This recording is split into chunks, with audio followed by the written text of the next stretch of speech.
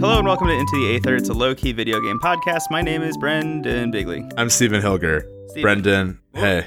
Well, that was the first time we did it at the same time. Yeah. I like that. Yeah, me too. We should do that every episode. We should try. See if we can get it to line up perfectly. That's a little like, I just somehow imagine us both in onesie pajamas going like, hello, I'm Stephen. Hello, I'm Brendan. Brendan, Stephen. And then going to bed. Like, that's like a weird, ritual we have. I don't know why that was the first thought I had, but... yeah, that's... Okay. Anyway, tell me about the game you've been playing on the Nintendo Switch. I will. It comes with such added pressure and just a lot of stuff going on. I'm playing Final Fantasy VII. Steven, on the say Switch. new, interesting, in-depth things about Final Fantasy VII in 2019. There's this new album out I just discovered called Nevermind by Nirvana, and I want to kind of go track by track and tell you what it means to me. Can you believe that Tom York made a computer album? These boy bands aren't boys, they're like 30. Some good 2000s hot takes for you. I remember there was a really heated interview with Hanson, who I love. But Hanson was... Someone interviewed, this might have been a dream I had, but someone interviewed Hanson about the term boy band. And they were like, screw the Backstreet Boys, screw NSYNC, they're like 30, we're actually boys. They weren't wrong. They were like really, at least two of them were very young when they were all young. But like they were, like one of them was like jarringly young. One of them, the drummer was like 9 when Hanson was big. I do like the idea of gatekeeping boy bands though. That's Hanson's funny. like, once you're past 14, you're a man band. You can't stomp on mbop. Is it boy band, man band, then dad rock? Is it like that? Oh shit. Yeah, I guess so. I guess in terms of like dad rock to me is really interesting. I would love a boy band that's trying to be dad rock, and Pearl Jam's like, stop it. You're not ready for this. I remember. Do you like the band Guided by Voices? I don't know them. I mean, I've heard the name, but I've never listened to them. Yeah, they're like a big like lo-fi band or whatever, but I like them. But I was talking to a friend of mine who we have very similar taste in music. We just saw Japanese Breakfast at Talia Hall together. It was an awesome time. Yes. And we were going through it, you know, like, oh, you should listen to this. Oh, if you like them. It was a great time. And then I mentioned Guided by Voices and he went, oh, no. And I felt so awful.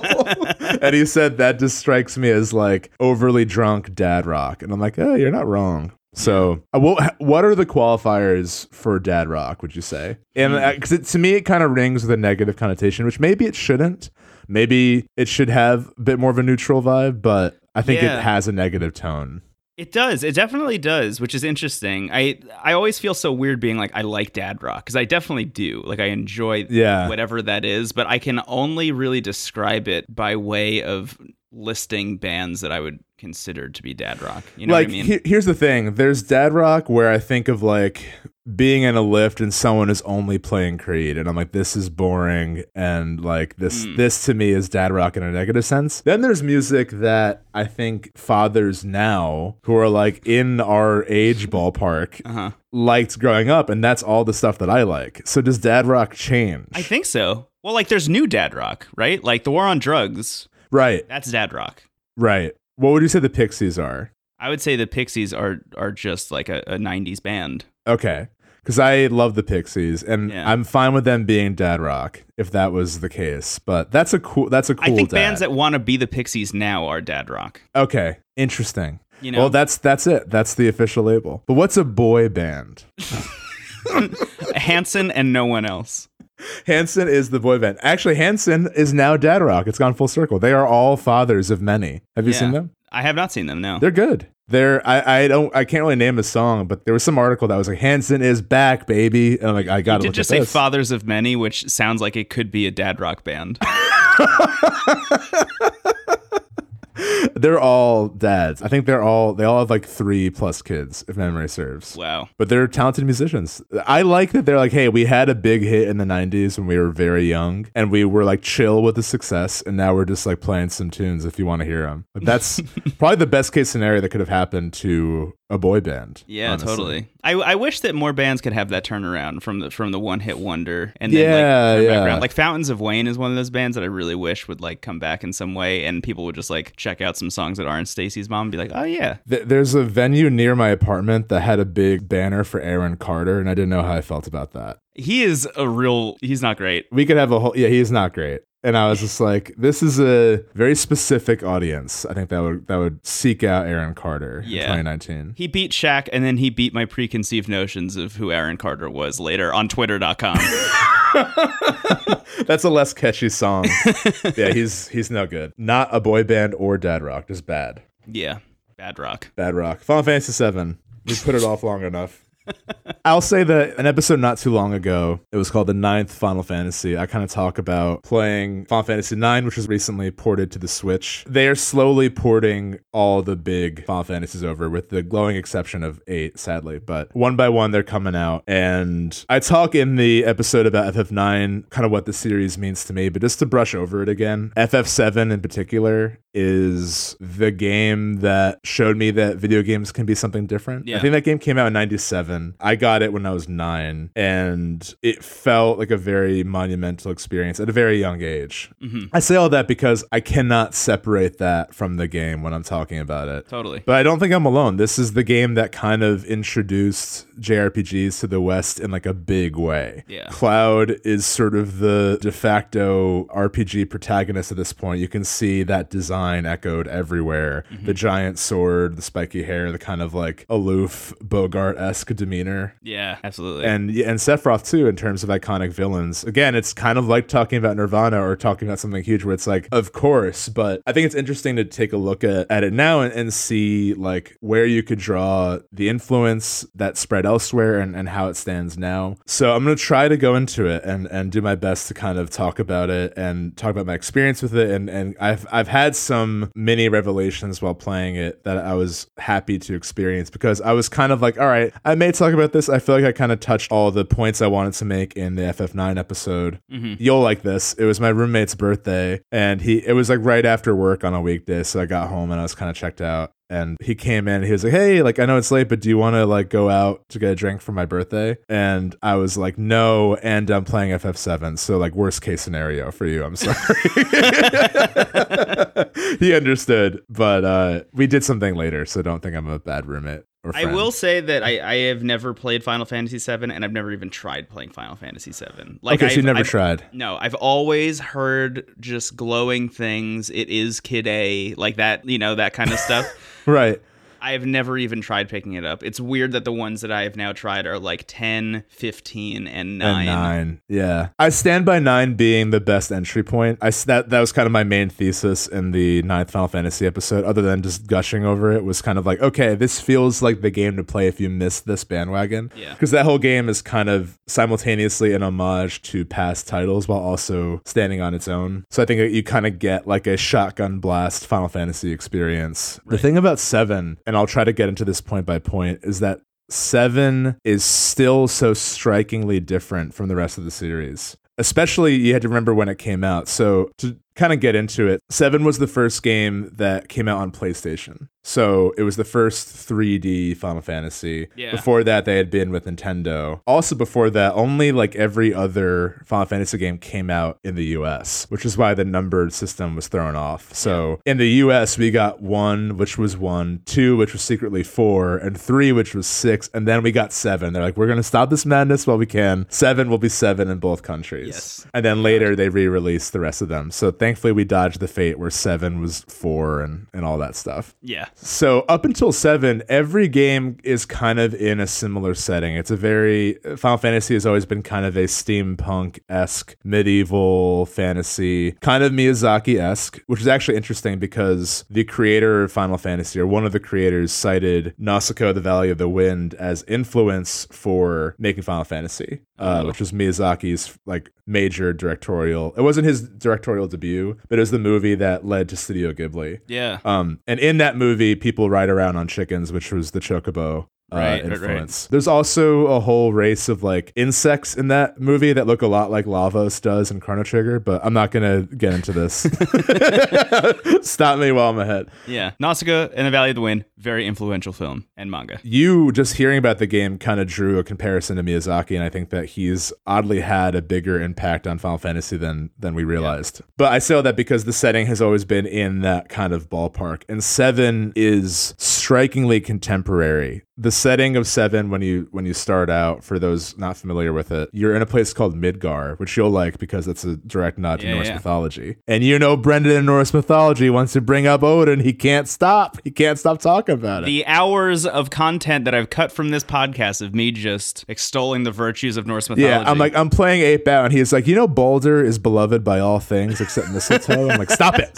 Stop it. Brendan, Baldur is benign to all things except mistletoe. Brendan. So Midgar is this heavily polluted, dismal setting where this mega corporation that runs a bunch of power plants named Shinra live on the top plate with the rich, and everyone else lives below the plate in this sunless, dirty, polluted city. Wow. It's honestly a pretty powerful game to play now when so much of our current political climate is about kind of taking on these corporations that are literally killing the planet for their own profit. And that's like to a T it's not that much more cartoonish, sadly. Like playing this game, you know, Shinra has always been like, we'll destroy the slums and blame it on them. But it's like, oh shit, like not that they're doing that, but you know, this is a company that they basically had these things called Mako reactors, which drain the planet of its life to produce energy. And that's how they make their business. But they also have their own military. They're basically the empire in many ways. Yeah. But with a heavy emphasis on them doing damage to the environment, which I can very much get behind in 2019 as an adult. You know what I mean? Like so many of these stories are about some kind of corrupt empire, but they're just like dicks. But this is like, oh, like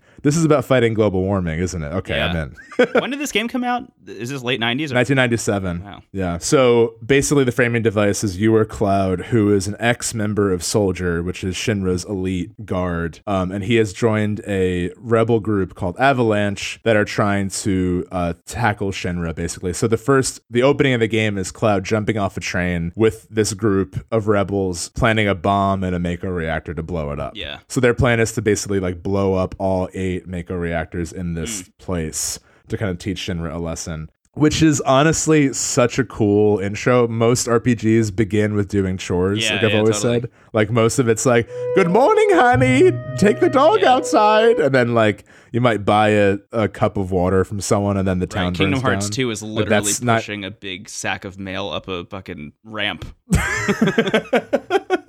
And FF7 just begins with you jumping off the train, which is great. No intro is more harrowing, though, than Morrowind, where you have to do paperwork. It's like, you get off a boat, like, hello, file the census with medieval DMV. Oh, shit. Kill me. Box 12A, B, and C have to be filled out? Shit. Yeah. So Cloud right away is kind of a very now typical, like, whatever, I don't care kind of character, who's paired with Barrett, who is a very much cares about everything character, which is a fun dynamic. And you slowly meet more and more characters. This game is famously kind of discussed with its localization, its translation, which is still pretty clunky in moments. You know, like it's interesting that this port is overall pretty strong, but there's still some lines of dialogue that they didn't fix. And like, you know, it was either a clear like typo or whatever. It's not like jarring. And I honestly am so familiar with the game that I've kind of made my own associations with the dialogue. But there's some moments where I think Cloud at one point is like, I neither care about Shinra nor Avalanche. I'm like, this is a bit formal for the scene. But honestly, that stuff has never really affected me too much. I understand that there's probably a lot lost in translation, and I would love to see how the scripts compare. But I still think that the story is still very well paced. I mean, you jump right into the action. It moves a lot faster than a lot of RPGs do. And even with the combat, which I was kind of prepared for that to feel the most clunky, it's really fast. Like, it's still turn-based. It's similar to 9 where you wait for the meter to go. But the meter feels a lot faster, and the fights are over quicker. It's a little bit of an easier game, but I think that actually is doing a service to the game because the battling is never getting in the way of progressing the story, which is basically why you're playing which ended up being my roadblock for 9. Like, that was kind of the reason why I fizzled out on that game, was the more combat I had to do. As much as I was into it in the beginning, the less I started to like the game as a whole, when all I really wanted was to see these characters interact and progress the story. Yeah, and I think realizing that while playing it, I think you might enjoy 7 for that reason, because you can kind of just speed through it. The way the combat works is pretty interesting. Again, for those who don't know, if you are as familiar with FF7 as I am, you maybe put this on 2 times speed or whatever. But the way it works, which is another huge departure from the series, normally every character is kind of a class of some sort. So they're like a healer or a warrior or whatever. In this game, everyone still has their own stats. So everyone is kind of more predispositioned to play a certain role. Like Barrett has a lot of defense and a lot of health. Tifa is very fast and very strong. Aerith or Aerith, that's another name that was changed incorrectly in translation, but she's a very heavy magic user. So the way it works is that everyone's weapons and armor have slots in them that you can put this thing called materia. What is materia? Well, it's Mako energy condensed into its purest form. Of course. But basically, it's how you do spells. So green materia is spells like fire, ice, all that traditional stuff. Red materia are summons, which is very fun. Yellow is commands like steel, other things like that, sense. And purple and blue. Blue is like you can pair it with other materia to have different effects. So one blue materia is called all. And if you pair that with cure, it cures everyone kind of thing. And then purple materia gives you like more passive abilities. All that to be said, the more materia you put into someone, the better their MP goes up. So like their magic points go up and their magic stats go up, but their health goes down and their physical strength goes down. So it's kind of a double-edged sword. So certain characters you want to load up with materia, other ones you don't. But it gives you a lot of flexibility to kind of make every character play the way you want them to, which I actually think is a lot of fun. And I'm enjoying that way more than I remembered enjoying it. It's pretty forward-thinking, I think, for that time in JRPGs. Absolutely. And I mean, I think at the end of the day, I like the class system a lot in the older games, but after 6 of them, they really needed to change it up. And I think that the materia system also works well for this setting, which again is very contemporary and kind of like an urban fantasy almost. It reminds me a little bit of the comic Saga, which is another kind of like big science fantasy story, but everything kind of has the aesthetic and the vibe of current society. So this game has now become strikingly 90s, even though that wasn't the intention. Which I really like. Like a lot of the random townspeople have like red hair, like that's spiked and like leather jackets, and like it kind of has a grunge vibe. Actually, this might be the selling point for you because I know you and shoegaze. But at one point in the opening cutscene, the famous opening cutscene of like the zoom out of Midgar and then the zoom into the train where Cloud jumps off, there's this big banner for like a play called Loveless Sons. Right. And that banner is a direct nod to Loveless, the album by My Bloody Valentine. Because apparently the developers were listening to that album a lot while making this game. And it's funny we brought up music before because this game does feel like the grungiest Final Fantasy. Everything about it kind of has like an edge to it, which I think, and that's something that like can often age poorly, but I think everything in this game still feels pretty cool, at least to me, someone who's not cool. And I wonder how much of that has to do with when it came out also. You said late 90s? Yeah, 1997. So like late 90s were like generally considered, as far as I can tell, and I was, I don't know, 5 to 10, somewhere in that vicinity when this came out. I was 7, yeah. But like at that point, it was generally considered like a pretty just chill time in the US. And I imagine like... Right. At least in the mainstream way, like what was discussed in the spotlight. Yeah, I imagine like the subversive story to tell in that time period would be something this dour and grungy and kind of like rolling around in the mud. Like that seems like the kind of thing that would take hold at that point. Whereas I think if that kind of story was told now, it'd be like, please, I just need something different. I need something happy, please. But that's what I like too, is there's still room for that kind of brightness that the Final Fantasy series is usually known for, especially in a game like 9 where it's a bit more cartoony and bright. There are still some funny moments here and there, and you do really like the cast. I mean, I have such an affinity for this cast that I wonder how well someone would gravitate towards them just playing it now for the first time. I do think certain characters are set up really well. Like everything with Aeris or Aerith is done really well, and that game is largely focused around like she is sort of the inciting event of the plot, where like once you meet her, it shows a different side side of Cloud, and the team kind of then makes their goal less about, it's kind of like Last Jedi, where it's less about destroying what you hate and more about protecting what you love, which I think is like a really nice pivot for such a like kind of grungy game in the beginning. And I think what's also kind of a neat subversion is Cloud. He is a chosen one character who, spoilers, like slowly and gradually finds out that he's not the chosen one in any way, really. Great. Which I think is kind of a really cool take on a series that has always had that. And they do a really good job of pacing that. Like right away, whenever he like recalls a memory, there's a weird like flash, or he'll hear a voice telling him to say something different. And like that, with the foresight of knowing what happens, I'm like, oh, that's a really neat clue they put in there. So yeah, man, I think that there are definitely things about it that have aged poorly. I don't think that if someone new to the franchise picked this game up and was playing it for the first time, if they would have the same magic that happened back in the day. I do think, though, that this game is still so different, despite the influence it's had and despite like how much it has been kind of, people have attempted to like recreate it. Even Square with their sequels and spin-offs, like nothing has really captured this vibe. It's almost like the whole game is making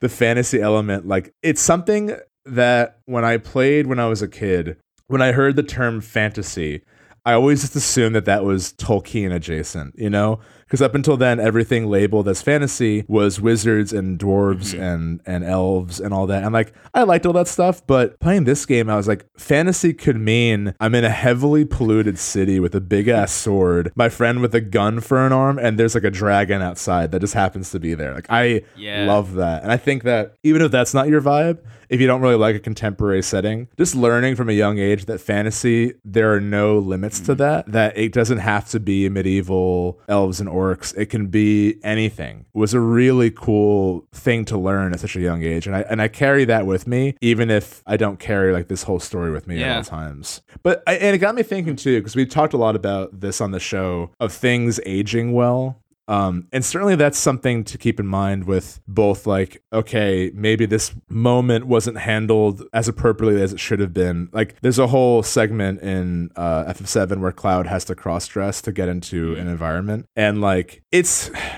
not for me to say how well it was handled. I don't think it is handled very well.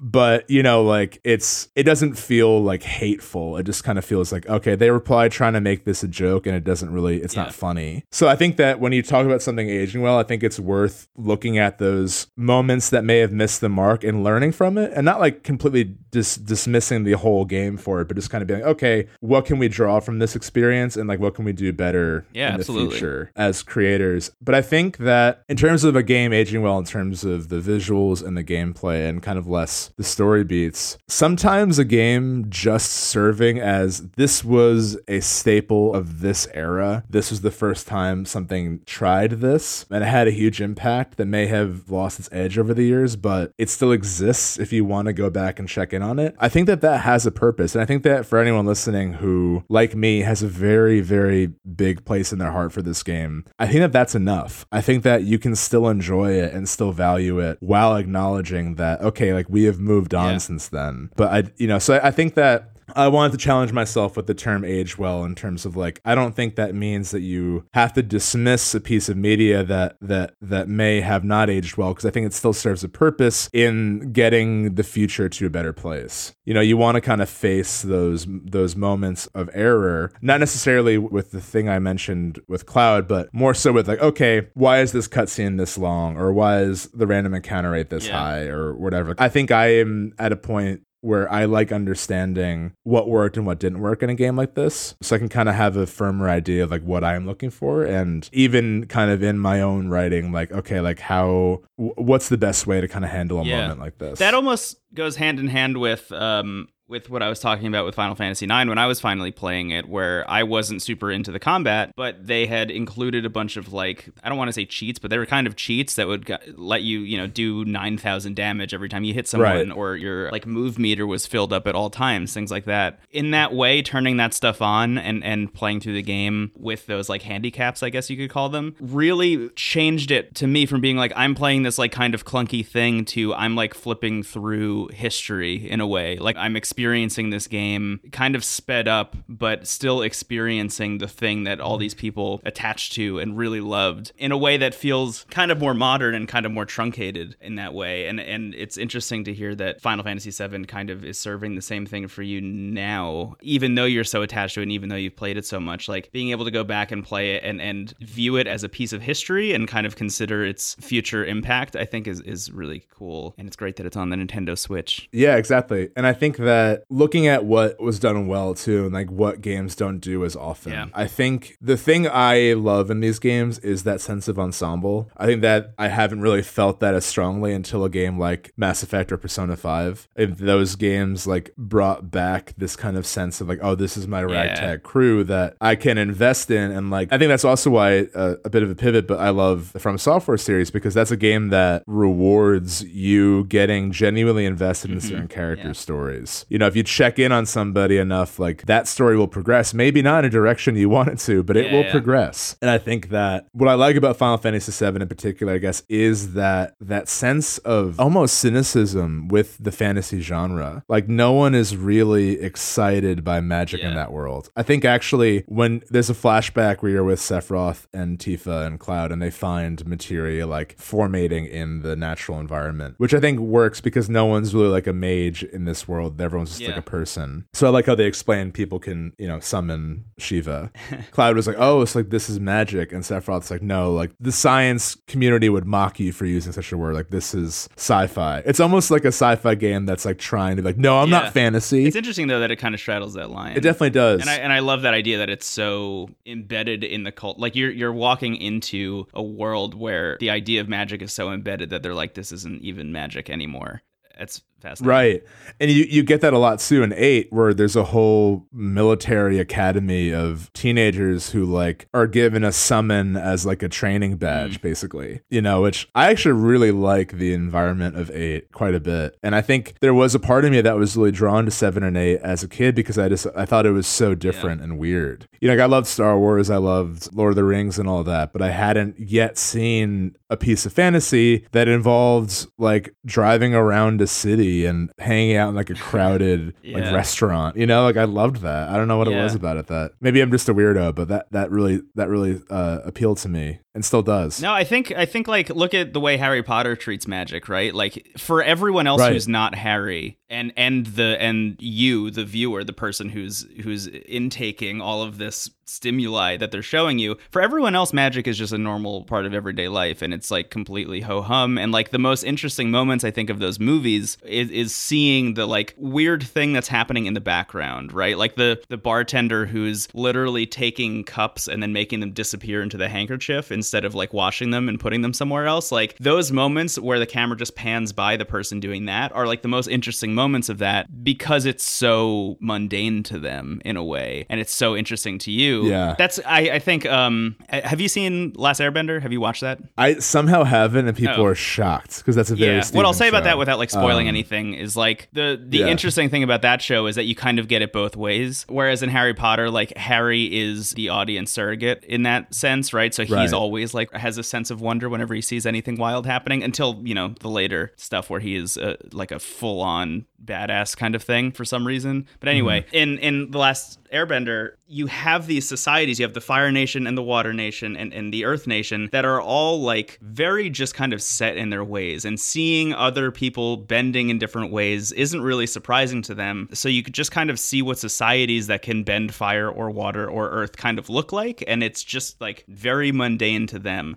And the thing that's surprising to them is when Aang, who's the protagonist, shows up and he is the last airbender. Seeing him do airbending is like, holy shit, this is wild. So you kind of get both sides of it, which I love. I think it's important for any fantasy story to kind of, I don't need rules, but it's like, what is considered out of the ordinary, right? I think that's a really interesting like barrier to set in a story. So it's like, you know, when you see the airbending, you're like, oh, this is something that I'm not used to seeing. I was trying to draw parallels back to FF7. I think the first time in that game the characters are amazed at what's happening is when you leave Midgar for the first time, which, I mean, I'm not going to really worry about spoiling the game too much. I won't get into anything else really, but I would say the first like 4 to 5 hours of that game are in Midgar, which is the heavily polluted place. So at that point, you're kind of set up to believe that most of the game, if not all of it, is going to take place in Midgar. But you do finally escape. There's a song that plays. I have to say this, if nothing else, this game is carried by the soundtrack. It is unreal. And it's such a varied score too. Because you get like, whimsical melodies. The boss theme is again, very 90s, like guitar riffs. But there's a really beautiful song that plays when you're finally outside of Midgar and you're like, you see green for the first time. Because the whole palette has been so like every town is like twisted wires. There's like a weird mechanical hand at one point that's just like in the background. Like, what is this? Everything's built with junk, and the only places that are really outside of that are where Aerith lives, and there's like a beautiful garden and calm music. And then when you leave Midgar for the first time and you see green, and then all of a sudden you see the world map. And when you play that game for the first time, you're like, oh my God, there's a whole world out there. Because the whole time Barrett's like, we had to save the planet.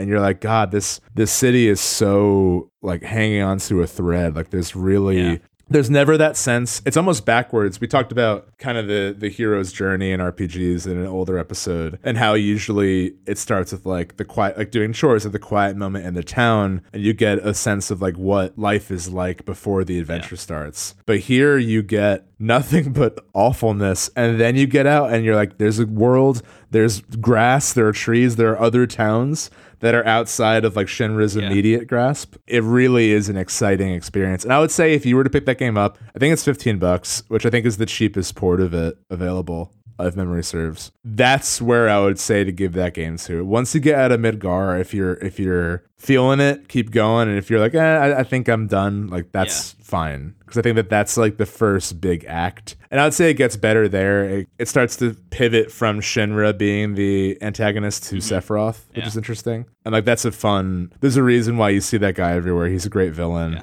So yeah, I'm just having a great time. It is so difficult for me to talk about this game without sounding like I'm just like looking through a yearbook, as I've said in the past, or, like talking about like the band that got me into music or whatever. Talking about dad rock. I think this game is dad rock in a weird way, but in a good way. Yeah, I don't honestly know if I'd recommend it to anyone who hasn't played it. I honestly think I feel better about doing so after playing it. Like when we talked about FF9, I was like, I don't know, 7 might be one to skip if you missed it. But I think there's at least a unique enough flair here that you might enjoy that, because I have not seen that elsewhere. Even since, weirdly. Yeah. Oddly enough. Final Fantasy VII on the Switch. It's a good port. I haven't really noticed much of an issue. They haven't fixed a lot of the stuff. Like I think if you're expecting like a better localization or translation, you're out of luck. But that also gives me more fodder for I know the FF7 remake is like the white whale of Sony at this point. Yeah. But I think that if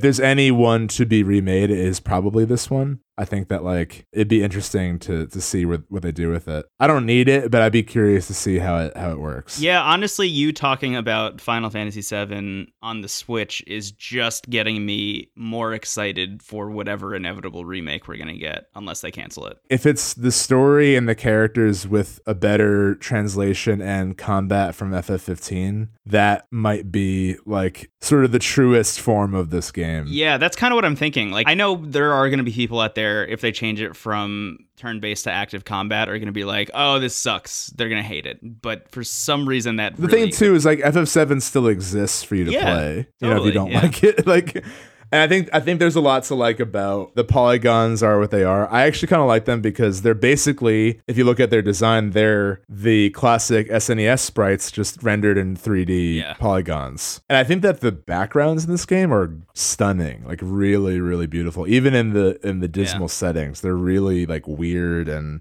cool. This game, I think, has the strongest sense of environment. I think like they've really, like between the soundtrack and the backgrounds and and just the overall setting between like Midgar and parts of Midgar, and once you get out on the world map and all the towns that follow that, it's like an instrument being played.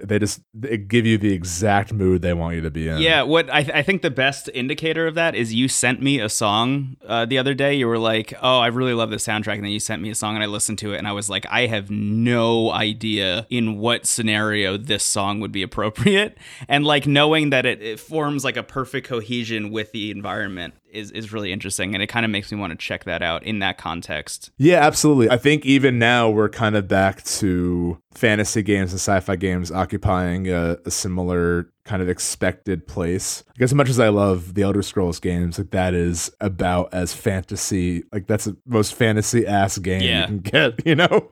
Like, hello. I gotta stop doing that voice. But yeah, man, I would love for you to check this game out, especially because you have never tried it. I think if you have $15 to spare, you could do a lot worse. I still think you'd probably like 9 more. I think 9, I don't know, 9 feels a bit more magical. This game goes out of its way to not feel magical in a traditional sense, but I think that's kind of the charm. And seeing the party, they all have their own goals and their own kind of sense of vengeance, and seeing them shift to caring more about each other and kind of like, you know, they're always saying, let's save the planet, but what does that really mean other than kind of saving each other? I think that's a really beautiful thing. And yeah, this game rules. I would be significantly less nerdy if I didn't play this game at age 7. And I say that as a good thing. I think if I didn't play this game, I would be on a different road. Yeah. I'm glad I did. Now I'm trying to think what my version of that is.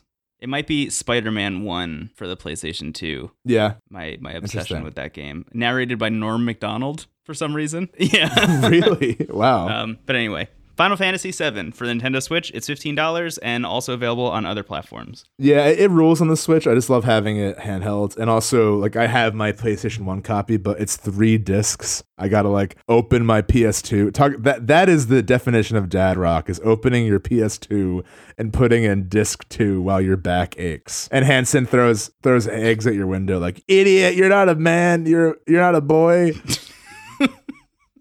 Sorry, I messed all that up. Yeah, that's my like greatest secret, is that I actually have a copy of Final Fantasy VII for PS1, and I never played it. For PlayStation? No, I had it when I had a PS2, which was back in Oh, wow. Yeah, I honestly, if you have a PS2, keep it. That library is incredible. And, you know, you can play all the PS1 games, too. Let's take a break. Brendan, I want to apologize and thank you simultaneously for letting me talk about FF7 so soon after our Final Fantasy episode. Well, I'm excited for you to talk about Final Fantasy 10, 10-2, and 12 over the next couple weeks. I'm curious if we will. I actually got 10 and 10-2 remastered on the PS4 because it was on sale for like $5 or something. I was like, oh, obviously. You have a stronger connection to 10, I think, than I do. I do. Which is interesting. Yeah, I mean, it's an unfortunate story. It's the closest I've ever come to getting into Final Fantasy, and then I had it snatched away from me by Sony. I think 10 is a good one. I think my experience with the series is mostly with 4 through 10. Never played 10-2. Maybe I'll check that out. Let's take a break and then come back, and I want to talk a little bit more about Sekiro. I would love to do that. Goodbye. Hearing you talk about Final Fantasy just kind of makes me question my own like video game upbringing and the things that I have connections to, because I don't know if there's anything that I played when I was younger that I have that kind of connection with. You know what it is too, honestly, and I just kind of realized this now, not to get like too into it, but I just made the connection that 97 was when my parents split up, basically. I was kind of at an age where I remember being bummed out by it, but I wasn't old enough to really register what was happening. Really? And like, as far as divorces go, it was, I mean, they're all bad, but it was like handled appropriately. And I still saw like my parents, but I would basically alternate between houses every other week. And my dad had a PlayStation and we had Nintendo at my mom's house, which oddly I associate them with in a weird way, and both positives. And I was very lucky that I had a good relationship with both parents. But I think that there was sort of a sense of stability there, of kind of returning to a story that meant a lot to me over and over again. And I would play that game a lot, like in those years. And I never wanted to beat it. I would usually just get to a point in the story that I liked, and I would start again. Wow. Interesting. I did that a lot with Zelda too. Like I would get to the water temple and be like, nah, and then I would start over. And there was a security in that for me of kind of cyclically going through, kind of like rewatching a movie or re-listening to an album. Like I didn't want the adventure to end. And I don't mind sharing that because that's my association with the game. And like I was saying before with things aging well, like if you have heavy associations with a piece of media, it doesn't matter. It's just what you have. And I think that is worth kind of reflecting on and worth celebrating in a way. Even if you can kind of objectively be like, okay, I know this isn't the best thing ever, but it's mine in a way that I know won't mean the same to someone else. I think that I have like a very special place in my heart for this game. And I think it is kind of, you mentioned this with Kingdom Hearts 2, if that's a game you play kind of like whenever there's sort of a stressful point in your life or whatever, you kind of come back to that. And it's like, I think the closest parallel I can do is it's like listening to a album. I notice this with bands. I do my best to change up what I'm listening to and really seek out new artists like you do. I'm kind of inspired by you in that way. But I know that I love a band if I go back to them and I'm like, oh my God, like I might go, like, actually, the Pixies, we were talking about Dad Rock before, but the Pixies is one of those bands for me. That was my first concert, which was way cooler than I have any right to sound. I was like glasses and braces, probably just played Final Fantasy VII, and I was like, play Broken Face, please. But I think that when you have those handfuls of pieces of media that like reminds you, it almost recenters yourself. It reminds you like not who you are, but maybe like what you look for and what you like surrounding yourself with. And I don't know, it's a nice check-in for me. And I think that's kind of why I never really sought to beat a game. I just kind of like a weird cyclical experience. And I think it was nice of you to say that kind of makes you question your own experience with games, because if memory serves, you got into them like a little later, right? I know you're a Sega kid. Yeah, I had a Sega Genesis. I played the Sonic the Hedgehog games like a lot, and that was like kind of it. And then every once in a while, I would go to Funko Town. Do you remember Funko Town? I wish I did. I wish I had my associations with Funko Town. There were 2 Funko Towns near us growing up, and I would go there and just go into the bargain bin and just like see what Sega Genesis games they had, because at that point, that's probably Comic Zone. Yeah, that's where Comic Zone came from. That's how I played like Vector Man, which was like the poor man's Metroid for people that didn't have Nintendo consoles. Sure. And I just remember picking those games out because like the next generation of consoles had already been out, and like that's what everybody was playing. So I would go to friends' houses and play like Crash Team Racing and stuff and be like, oh my God, this is what video games look like. And then I would go home and play Vector Man again or Comic Zone. And then eventually I got a PS2. That was my first like real console. My parents got it for my birthday, and that was like mine, because the Sega Genesis was my dad's. He got that like when I was born to like cope, I think, with having a baby. And then the PS2 was like mine, and it came with Spider-Man, the first one, and I was like very into Spider-Man at that point in my life. So I like fully fell in love with that. But you know, I think you mentioning Kingdom Hearts 2 really is the moment for me. That's the moment where like a game fucked me up, like for real. And then from then on, it was just like seeking out weird new experiences constantly. And honestly, the next game that I can think of that like really attached to me in that way is probably Twilight Princess. I think, weirdly enough, that was my first Zelda. That was my first Nintendo console that I owned. And then after that is probably Gone Home, which is weird. It's like years and years later. Like, you know, there's all the Pokemon games in between there. Like, obviously those mean a lot to me and stuff. But I think it's like Kingdom Hearts 2, Twilight Princess. I mean, I did everything in that game in a way that I had never done before. And then after having that experience, went back and did that with Kingdom Hearts 2. And then after that was Gone Home, was like, oh my God, games can be a completely different thing than I thought they could be. And then that was me like seeking out indie games in a way that I had never done before. And that became like kind of who I was. And that's like when we started writing for that video game site, like that was my thing for a bit, was like I would just play all the weird indie shit that nobody else wanted to play and talk about what was happening on like weird forums.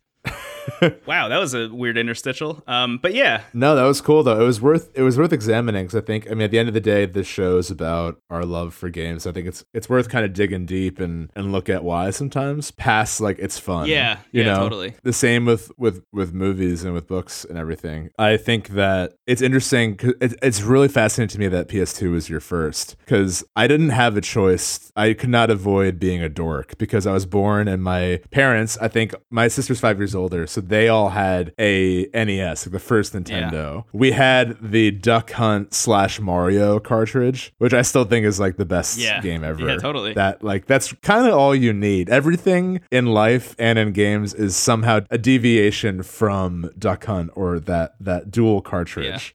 But yeah, then after that, I was pretty much like a Nintendo kid only until FF7. I remember like hearing about that and reading about that and like wanting a PlayStation for that game. I also had Oddworld. Did you ever play those games? Yeah, I did. That game was so weird. It was like farting and praying. Like, what is this?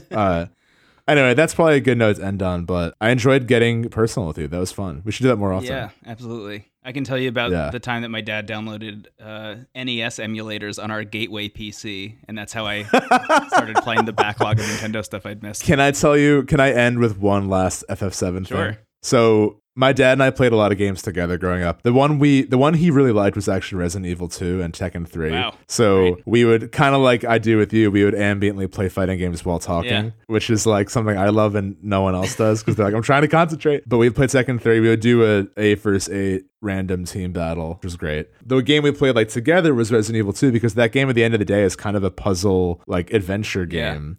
That kind of happens to have zombies in it. So it was like a fun thing to figure out together. And FF7 he never played, but he liked watching me play, or at least he did. I don't know if he liked it, but he was a father who didn't have a choice. And I remember I was like, do you want to play? And he's like, yeah, I'll give it a shot. And I'm like, okay, like it was some random encounter. Like I was going from town to town. Like here, like you can fight these guys. I'll be right back. And I went to get a glass of water and I came back and I just heard the game over music. And I was like, I can't believe you got killed by them. The game, it's like, da, da, da, da, da, da, da. It's like, oh my God, can't trust you. No, it was very funny. But yeah, I thought that was a good note to end on. Game over, Dad. Game over, Dad. That's the title. On to the next segment. Yes. Goodbye. Bye.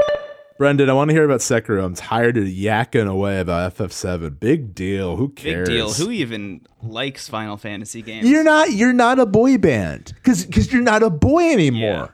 Okay, Isaac, Zach, and Taylor, we're Hanson, and we're boys. You're not a real gamer until you've played Bloodborne without taking a single hit.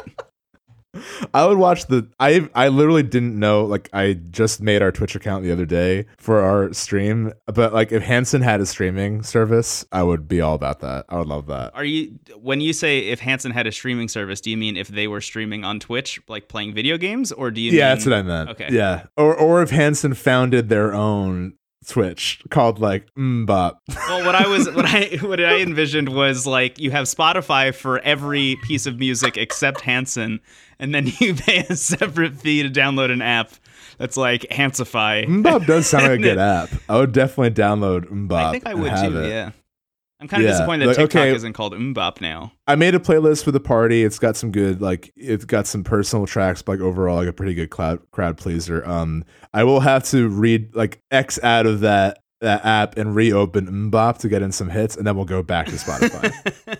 Their cover of What Christmas Means to Me on Snowed In, their classic holiday album, I'll have to switch over to Mbop to play that one. But also worth the monthly fee alone just to hear that. Yeah, exactly. You get some perks, like Zach sends you some drumsticks in the mail. Mm-hmm. There's a cool thing that you can do where it takes a picture of your face and tells you if you are in a boy band or not. Yeah, and no one is. Yeah, no one is. Hanson. Even if you take a picture of like your son, they're like, not a boy yet. Even when Hanson takes pictures of themselves now, it says that they're not. Yeah, no one is a boy band anymore. Yeah, really easy to make that app. It just takes a picture of anything and says no.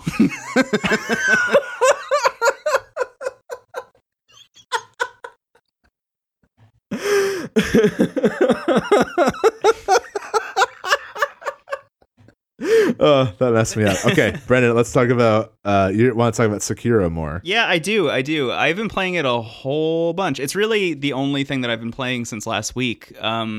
So, weird thing, you and I recorded our episode last week, all about Sekiro the whole time. And then immediately after, you and I hopped into a PlayStation 4 party and just played Sekiro ambiently together. Yeah. Which was really great. And then you tweeted about it, and then we kind of realized after you tweeted about it, like that would make for an interesting stream. Yeah. And then, as you just alluded to before, we ended up actually streaming us playing Sekiro ambiently but together on Twitch. So now we have a Twitch account. It's twitch.tv/intothecast, just like our Twitter account. So it should be easy to find. But anyway, we're planning on doing that like more and maybe with different games and things like that. But that's besides the point. It was just like a really interesting experience for the two of us to constantly be like fighting really difficult bosses while simultaneously like, yeah, Final Fantasy. I used to play that at my dad's house all the time. Like that was like great.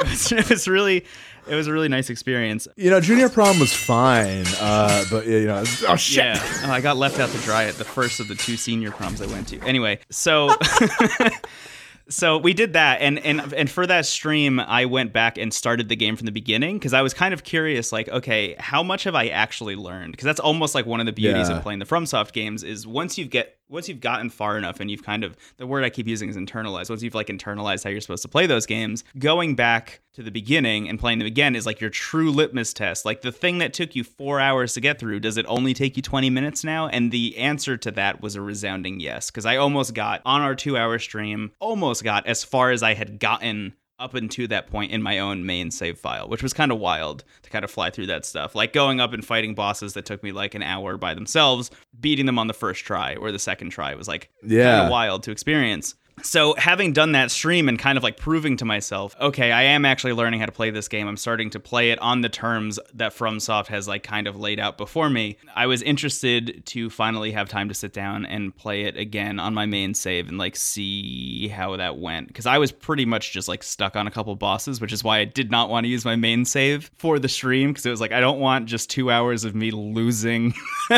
over and over and over again. Yeah. So I went back to my main save, and yesterday I played it literally all day. From like the moment I woke up almost until the moment I went to sleep, I stopped to watch Avengers Age of Ultron for the first time since I saw it in theaters. Besides the point. How'd you like that? I had a little Twitter thread about it. That movie has actually aged really, really well, and I think it's better now than when it came out.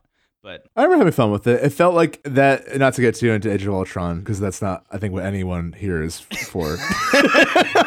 Us, the listener, the recording devices. Yeah. But it just kind of felt like overstuffed for the first time. It felt like, it kind of had that, like, at least when I saw it, it felt like, I'm really enjoying parts of this, but it feels like they had to jam in a lot. Yeah, they had to set up a lot. And what the reason that it's good now in a way that it wasn't then, because I remember walking out of the theater and immediately being like, that was fine. That wasn't like great, but that was fine. The reason it works so well now is because all of those things that it set up super paid off. Like it sets up Civil War and Ragnarok and Black Panther and Infinity War, and all of those things are great. They're like kind of the four best movies in the entire MCU, and the fact that those paid off so well retroactively makes those moments of setup even better in Age of Ultron. That's really interesting. I think that's kind of the tragic fate of media in a serialized format, because at the end of the day the MCU is kind of serialized, right? Yeah. It's structured like the comics are, which I think is really cool and neat. But I think about that, like I've been reading a lot of I have a couple long-running series that I follow, like Saga, which I mentioned earlier. That's a series that might have like 3 volumes that are just set up. Mm-hmm. And like while you're reading them, you're like, okay, like I trust that this is going to lead to somewhere cool, but like I'm kind of getting a little fatigued. Yeah. But then when you get there, I think, like you said, you might have. Same with FF7 with the little hints sprinkled in of Cloud's state. Like those actually stand out way more effectively when you know what's going to happen, which is interesting. Yeah. There's a whole, I feel like we could do a whole separate thing that's not on this podcast just about like how revisiting media can change your outlook on it, and like, is a work better because of what comes later? Is that even allowed? Things like that. But anyway. We are getting so much more mature in this episode than we once, like we're talking about like personal things and like, well, media once was but never will. Oh, I agree. You were usually like I'm doing the thing with my armpit right now. Yeah, for those listening. We've grown up. Yeah. Well, you still did do the armpit thing. Yeah, it's not better with I can't put up a meta shield of referential defense. Yeah. Anyway, Sekiro. I played it basically all day yesterday. I got so far in that game between yesterday and this morning. I have beaten I don't even know how many bosses and mini bosses at this point. I've seen some wild shit. But I think most importantly, the wall that I was stuck at right before we started that stream, and I would consider that, like, you and I kept talking about how, like, okay, is this the wall? Is this the wall? Is this mini boss the wall? Is this main boss the wall? Is this area the wall? Like, where is the wall in this game? And then you and I kind of like landed on every single mini boss and boss is a wall because they're all teaching you different things, and you have to learn that thing to get past it, which inherently makes it a wall. There is a boss at the top of a castle that is literally like the wall. It's like everything that you've learned up until that point blended into one boss who like is the antagonist of the game. He is the main bad guy, and it's kind of wild to like even say that there is a main bad guy in one of these games. Yeah, because usually from software games, again, like you meet a boss and they might have a grand presence, but you're like, I don't have any association with who this is. Right. You normally don't learn about characters until after you've beaten them, right? Which is you'll like pick up their like left ear, and then it'll have like an item description that's like it'll be like Isaac the Forgotten loved listening to My Bloody Valentine in the late 90s. Oh man, Isaac was so cool. Isaac was great. I wish I didn't just murder him and he dissolved into dust. Yeah, so there is like a main bad guy, and you fight him at the top of this castle, and that is like the hard stop point of that game, I think. And there are like a bunch of different branching paths that you can take before you fight him, and you can go fight other bosses and do other things, but like that is what progresses the story. And I was stuck on him for maybe like 2 straight hours, like just fighting, losing, learning a little bit every single time, starting to like maybe get through his first phase by the skin of my teeth, things like that. And eventually clearing him has now brought me into this entire like new version of this game to me, because I've now unlocked, we talked a little bit about this last week, but like your left arm gets severed in the first like 10 minutes of the game, and it's replaced with this thing called the Shinobi prosthetic, which is just like a mechanical arm that can be outfitted with like a thing that shoots fire out, or shurikens, or like it can turn into an axe and you can like use it to break shields, things like that. I've now unlocked so many of these Shinobi prosthetic tools and have upgraded them in like various ways that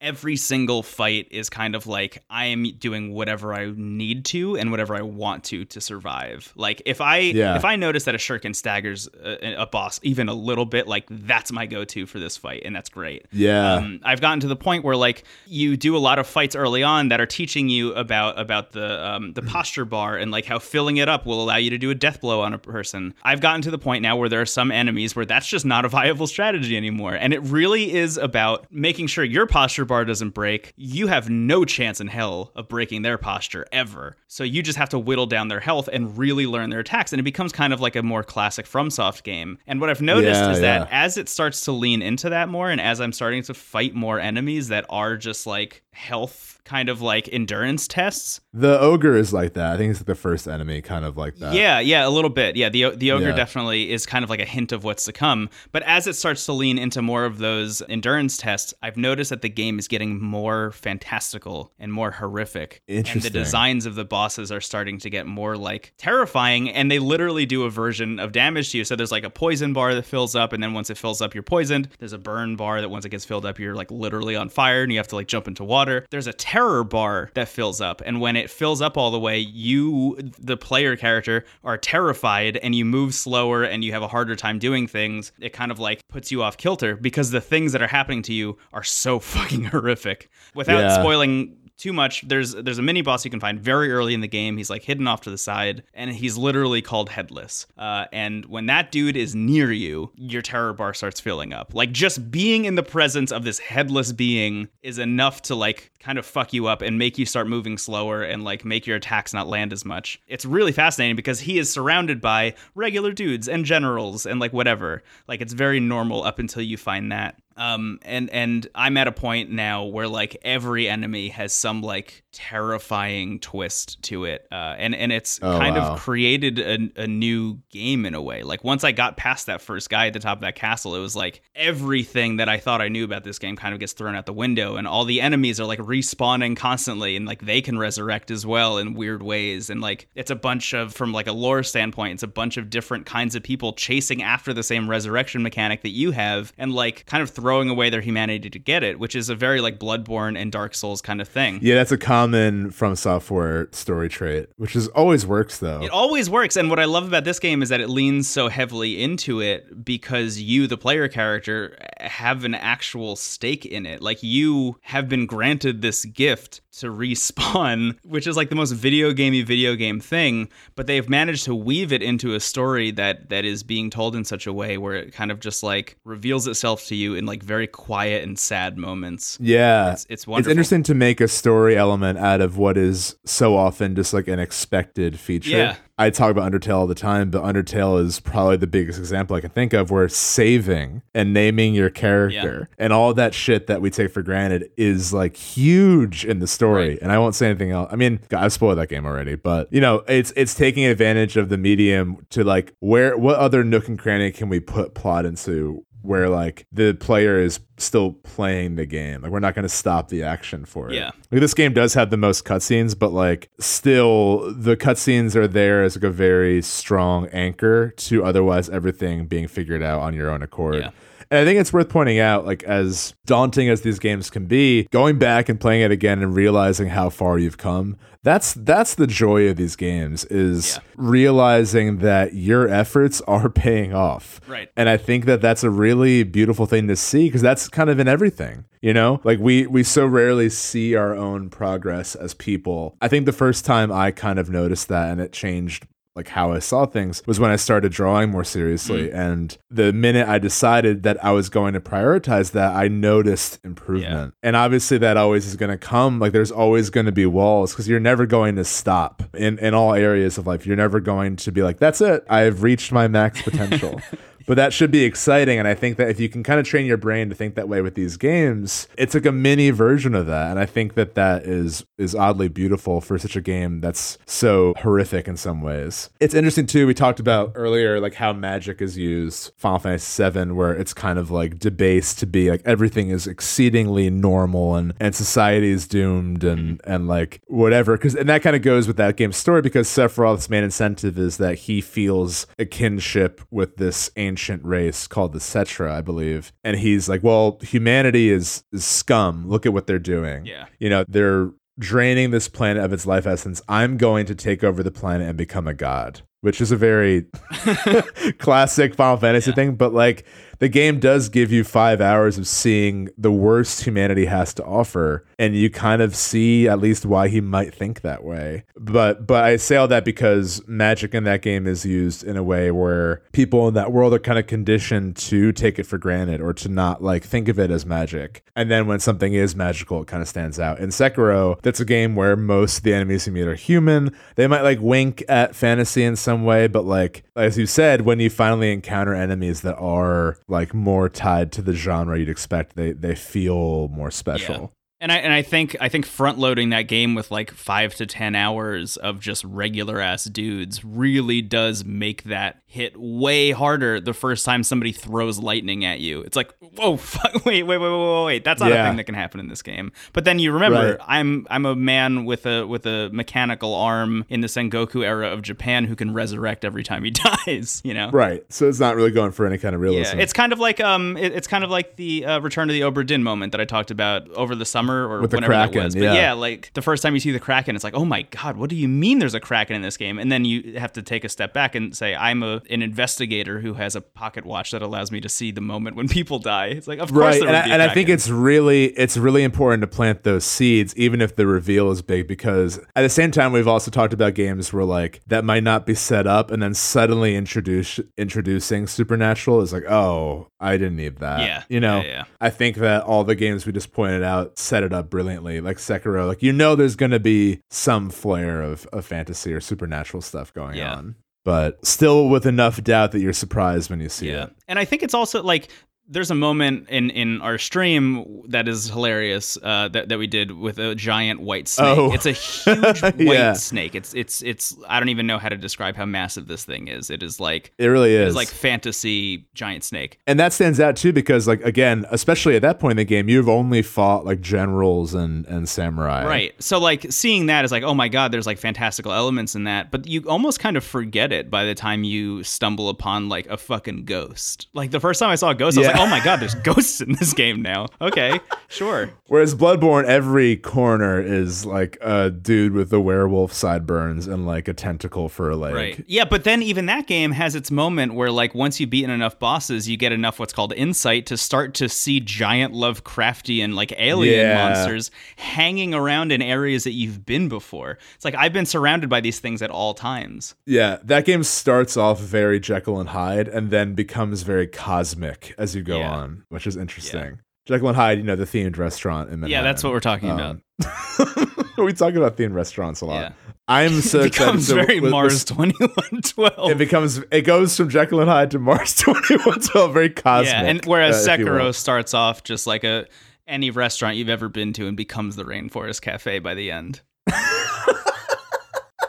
It's a great place to shop and eat, Steven. A wild place to shop and eat. Sorry. I have a Rainforest Cafe mug in my kitchen. I think it's cursed. Did you just buy it from your recent trip there, or have you had it forever? I did, yeah. I did recently go there. That's a whole other episode.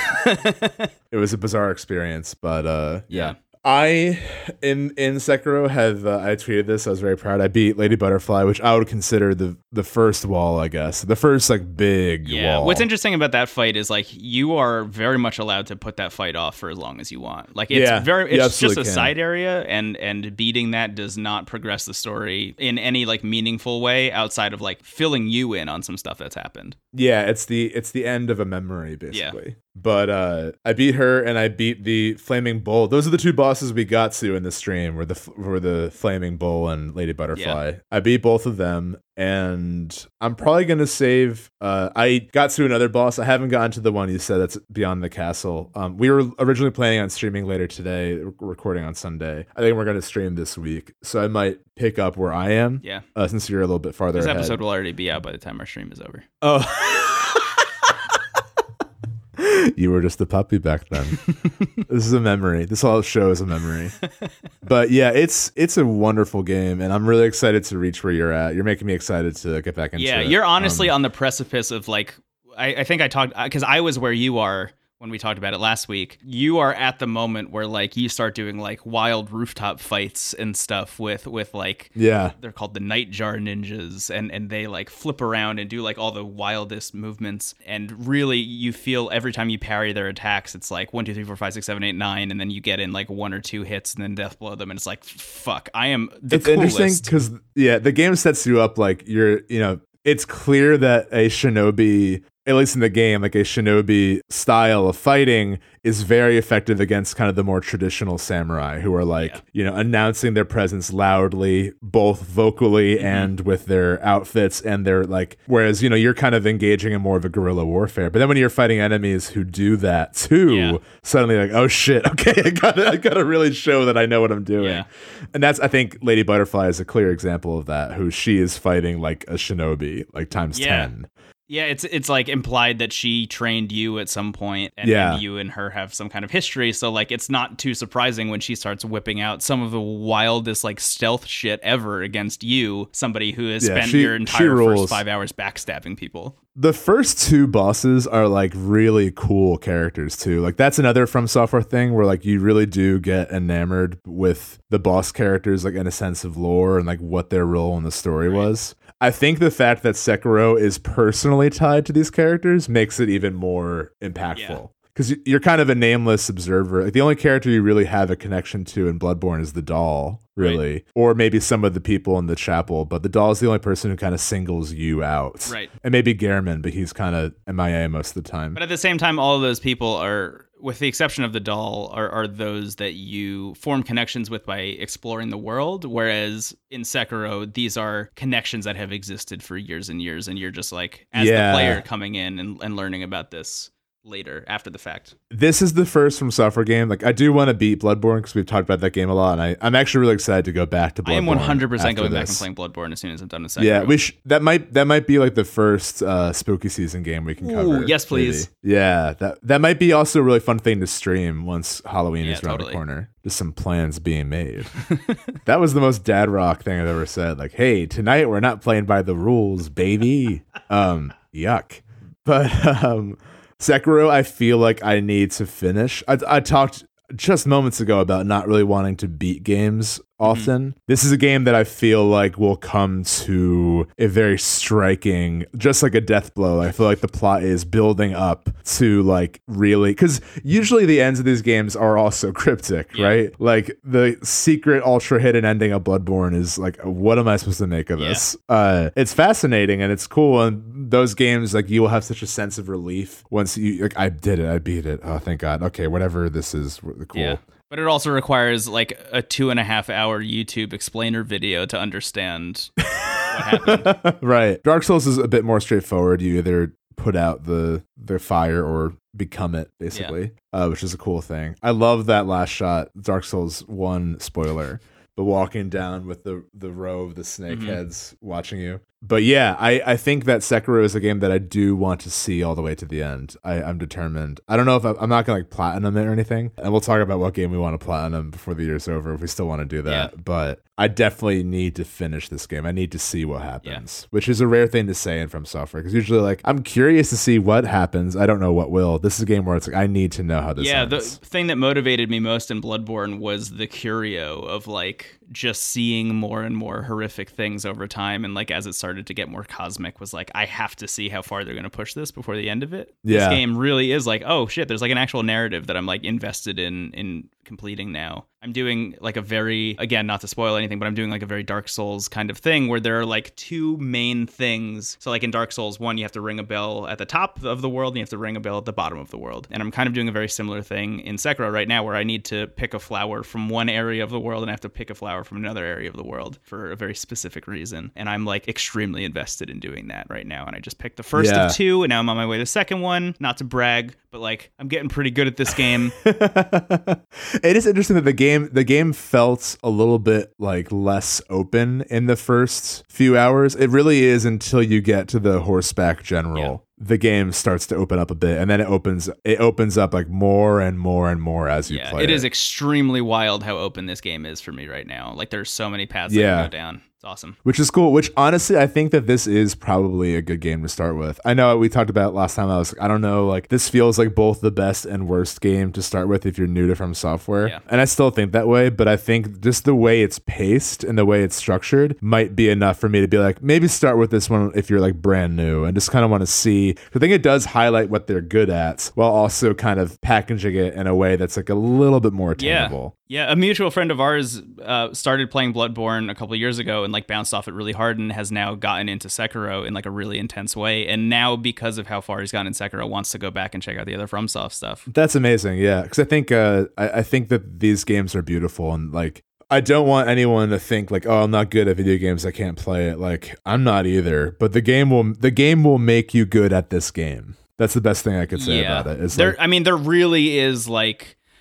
I think you have to have a very specific kind of brain to like want to do this also. You know what I mean? Like that's really true. If you are like 70-30, like I don't think that this is for me. Like it probably isn't, honestly. And there's been a lot of discussion online, and I kind of want to talk about this a little bit. There's been a lot of discussion online, like should these games have difficulty modes in them? Like right now, I feel like the FromSoft community is more about gatekeeping than anything else, and always has been. Like the get good mentality has always been like the kind of driving force behind that community, which is kind of just like really gross. And like a lot of it stems from like saying I was able to beat this game without getting hit once, or I didn't die a single time, and like aren't I a badass? that's like the recess mentality of like, oh yeah, well like my house has 4 bathrooms, like, like exactly. It's like cool, and man. Like honestly, I think what's great about the conversation happening online right now is like, if you were to add difficulty modes to this game, all that would change is instead of you saying I was able to beat Sekiro, would be you saying I was able to beat Sekiro on hard mode. You know, like that's the only thing that changes. Like you still get to fucking gloat and be an asshole,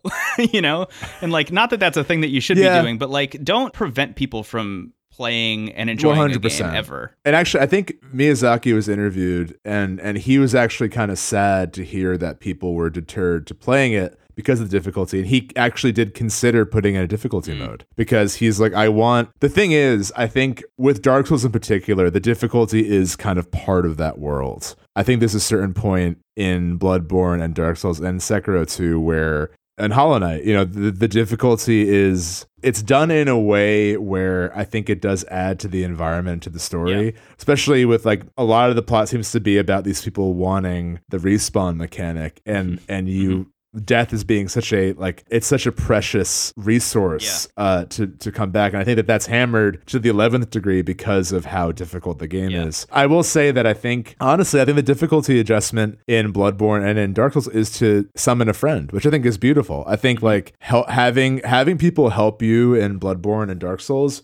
makes boss fights exponentially easier. And that's only driven home in the one mini boss that we talked about last week in Sekiro, where you do have a friend in the game. Like there is a guy who is like, I'm going to help you fight this dude. And like doing that fight with that extra dude makes it about 10 times easier. I think the point that's worth making is like, if Sekiro had an easy mode, that would still be extremely hard for a lot of people, Sure. And like, no, I agree. I think like the idea of the world being kind of untamable and hard to make it through without dying, like that's not going to go away just because there's an easy mode in the game. That's true. And there's also like Fire Emblem's another game series that's known for being very difficult, and I think that game does let you play, I think it's normal and hard, which is kind of funny because there is no easy mode, but if you play on normal, you can also turn off the permadeath. So if you just want to experience it without that, and then it's like, then if you enjoy that and you want to challenge yourself and you kind of have enough of a basic understanding of the mechanics, you can flip it back on. I think you're right in that with these types of games, there can be the preferred way to play it, like based on like the creator's intent, while also letting it be more accessible. I'm honestly more in favor of the difficulty mode without the gatekeeping angle. I do get the kind of concerns of that for this series in particular,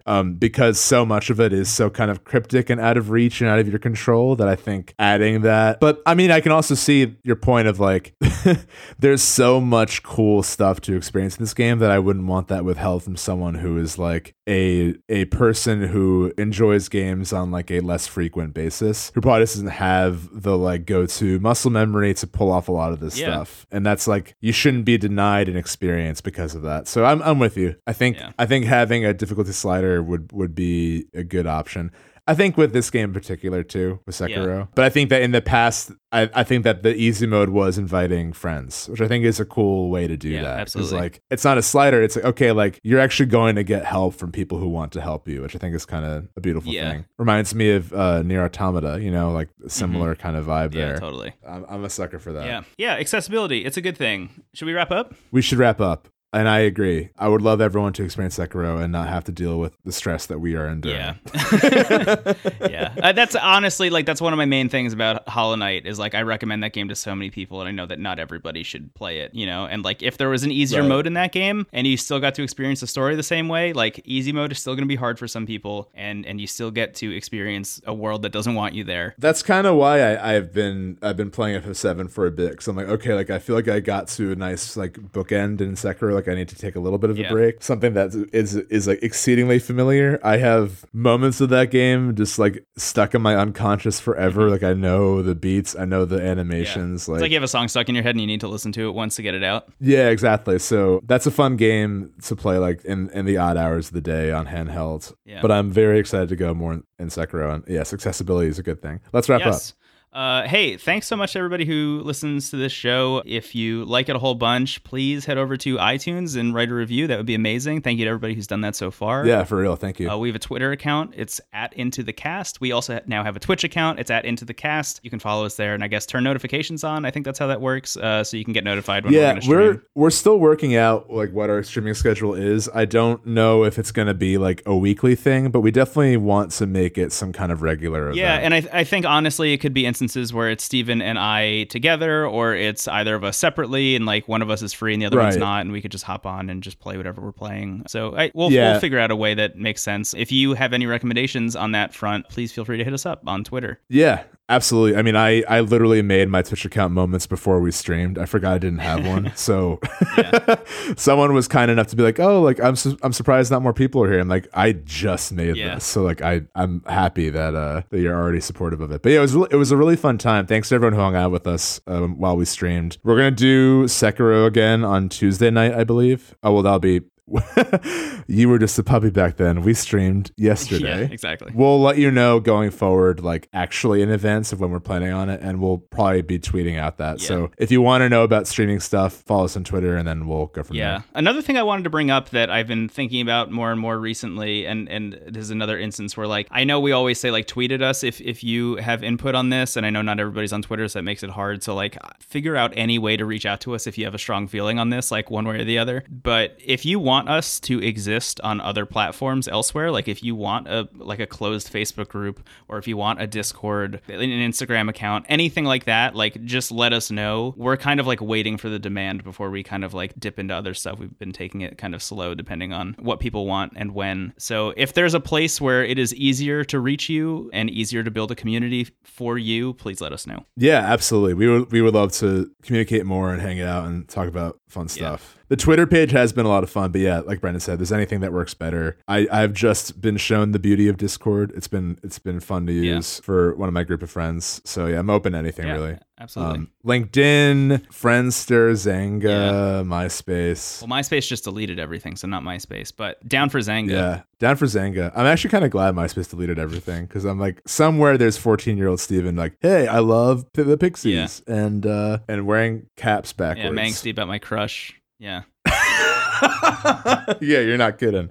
No, but 14 was fine. Anyway, so all that having been said, we're available on those two platforms for now, and more if you want them.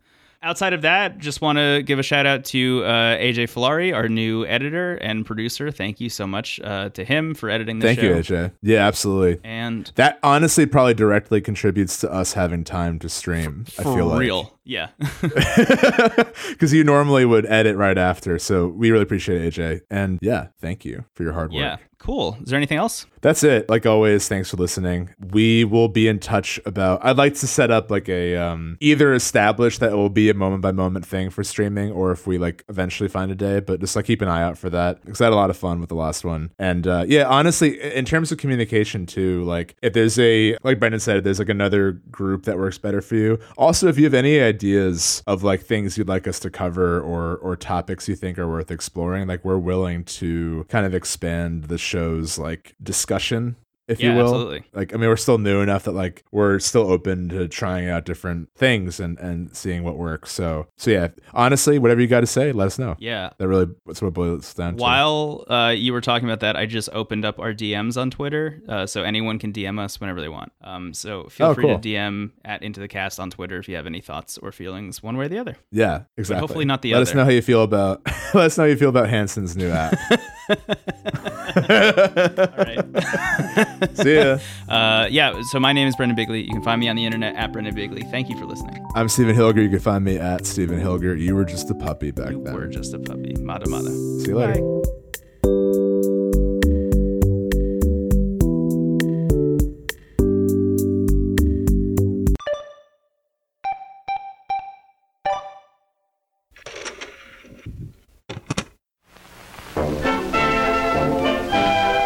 TWG, the worst garbage.online.